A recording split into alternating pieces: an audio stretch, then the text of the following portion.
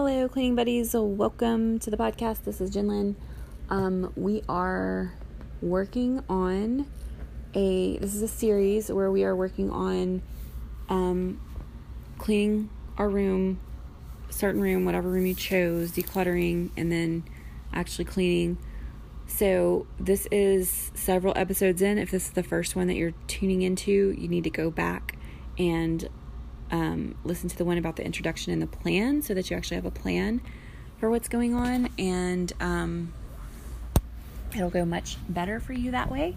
But if you have been following along with me, we are now at the reorganization stage. So everybody's different. Everybody's going to do the way they want to do it. Everybody's going to choose their own paint color. That's kind of a joke from the first thing I was talking about. But it just really depends on how you feel you want to reorganize. Some of you are probably already just putting stuff back where it belongs. If you were with me in the last episode, I suggested getting bins or sheets of paper where you write the types of items that are going to go in that stack and sort through your bin of decluttered stuff. This episode is actually going to be 20 minutes long, so it's going to be longer than the others so that you have a little bit more time. Okay, so depending, I know some of you are overachievers and you probably already wrote down all your categories. That's fine. I would definitely go ahead and reorganize, not reorganize, but sort your items if you're doing it that way. If you're doing something else, just do whatever you want to do and just listen to my babbling to keep your company while you're working. But yeah, I would sort the items, and then once you get everything sorted, take a look and see, is this really enough items to consider this a category of its own? Like when I did this for my bathroom, there was a couple things where there was one thing in the bin or two things. And it's okay, is this close enough to something else where I could combine them so I have less categories or whatever? Once you get all of that done and you have now a couple things here. So I don't know what your space looks like. I don't know what kind of containers they are eventually going to be in. I don't know if you're just using drawers or if you're using a cabinet or if you have a shelf like I do with the bins in it. So you have to think about your space, and before you start putting anything back, make sure that it's actually going to fit. But if you kind of already have an idea of that, for the labels, I highly recommend making a list of every single label you need to make and then make all the labels.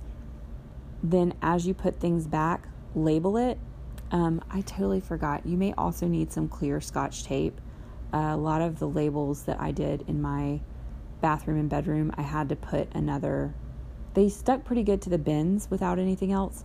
But to put them on wood or something like that, or I don't know what that texture is called, the coating they put over stuff in closets.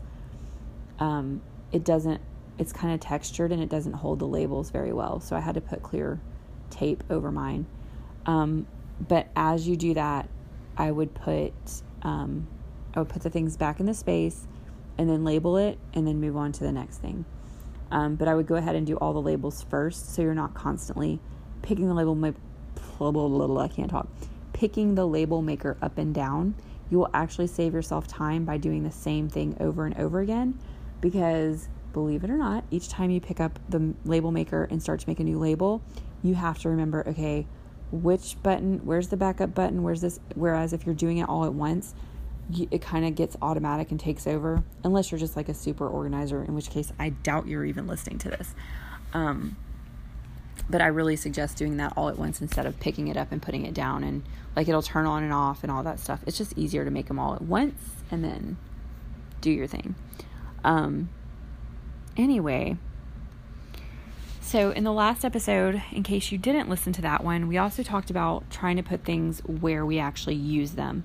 So we're not just going to put things any old place. You may not put them back in the same place. You want to think about, do I actually use this item here? Do I have 3 copies of this item that I could get rid of 2 of them and have the best one here? because it's really going to, I'm not really like a minimalist person, but I can totally see where having less stuff also helps your brain be less cluttered. So just a little FYI. Anyway, I want to talk a little bit about something that may start to occur while you've been going through this process, if you've been doing it over days, or can happen right after you declutter a space. And I think maybe subconsciously a little bit, we kind of like feel like we put 2 and 2 together a little bit. We kind of know that, okay, I decluttered and then this happened, and so now I'm just never going to do it again. I mean, maybe I'm totally off base, but I don't think so. And this, I don't remember where I first heard this either, but after I heard it, it was like one of those things where, oh my gosh, that happens to me all the time. So sometimes, when you are decluttering, especially a space that you have not gone through in quite a while, like it's been a couple years, a lot of times you will start having just like stuff come up, like old arguments are re-sparked, or you start feeling or thinking about something or feeling bad about something from a long time ago, or and sometimes, this is a really weird thing, but sometimes it's actually not that weird. I swear I'm hearing the craziest sounds in my house.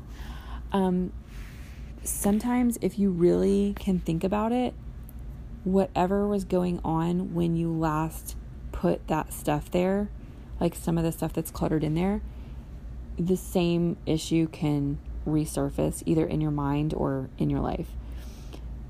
The reason I said it's not that weird is because you probably somewhere in your brain remember what was going on when you put that stuff there. So that's probably why it's coming back to mind. As far as like, you know, even with the arguments and stuff like that, like it could be something you say in a certain, you know, like who knows exactly. I just know that it's happened to me before, and I'm not saying it's like magical spirits or anything, but I do, you know, if you look at what they say about energy and how energy works, energy can't be created or destroyed. When you put that stuff in there, the energy from your body, your hand, put that item back wherever it is, and now it's stored in that item as potential energy. And we don't really know like our thoughts and all that, like what's it made of, like where is it, where are our thoughts, like, so I'm saying all that to say that I'm not saying there's any like hocus pocus magic reason behind it. I'm just saying it happens sometimes. And I think when you've just done a huge decluttering session and you're not prepared for like, this is something that might pop up in your life, sometimes you're just like, what the heck, like why is all this going on? And then I think your brain kind of associates it with the decluttering, and you're like, okay, I'm not doing that anymore. Maybe not on a conscious level, but like somewhere in there you're kind of like, that's what happened. But the thing is, if you are actually prepared for it and you know that it's a possibility that you might start bringing up old memories or thinking about stuff or going back to an old way of thinking, I think if you're prepared for that, it's very easy to turn it on and off. That's kind of the way, let me open a giant can of worms when we have like 10 minutes left. We do have about 10 minutes left, 10 and a half. So I kind of used to feel that way about like after I would have a baby. I really feel like with my first child, I didn't even know anything about baby blues or anything like that. And,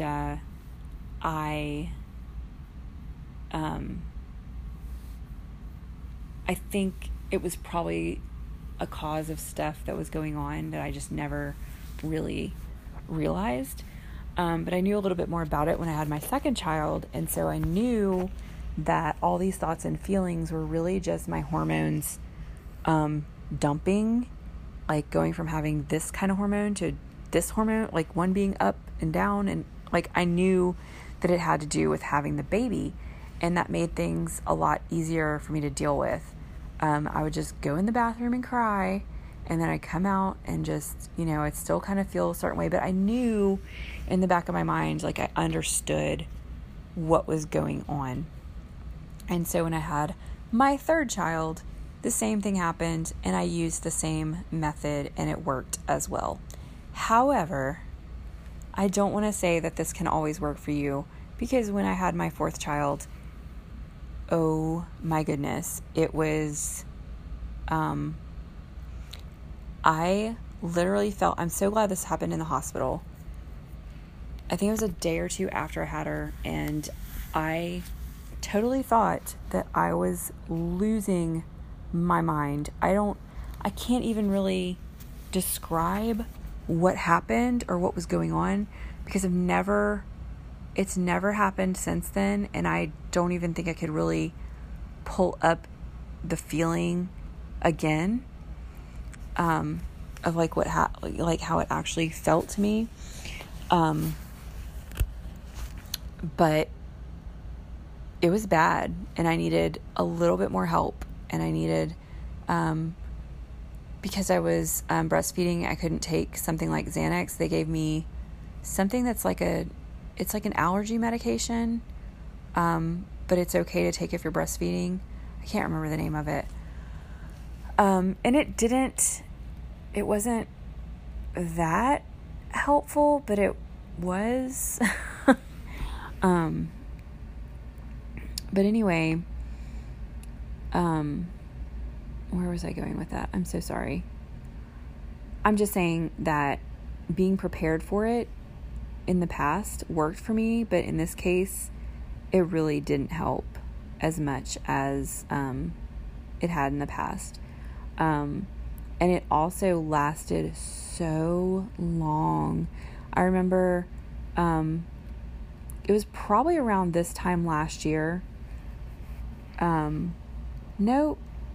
This time last year, I was still a little bit in the thick of it.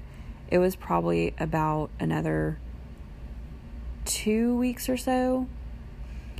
Because it was about a month out, and I kept looking stuff up online, like how long does, like if it's just baby blues, how long does it last? And everything said like 3 weeks. And I was past the 3-week mark, and I was like, what's going on? But I started having better and better days. Like each day would be a little bit better. But I was just it was bad. Like it was something I never experienced before. And I'm so glad that it's over. And I hope I never, ever, ever, ever, ever even think about having another baby. Because I do not want to go through that again. That's not the only reason I don't want another baby. I'm just really done with having kids. But it doesn't mean I don't appreciate the ones I have, but I couldn't do it for so many reasons now. So anyway, I'm just saying that to say, like, yeah, it reminds me of a similar thing, like being ready for it helped me keep it in perspective in my mind. And I think it also did, even with my youngest, I think it also helped me keep things in perspective with her, with what was going on while I had her.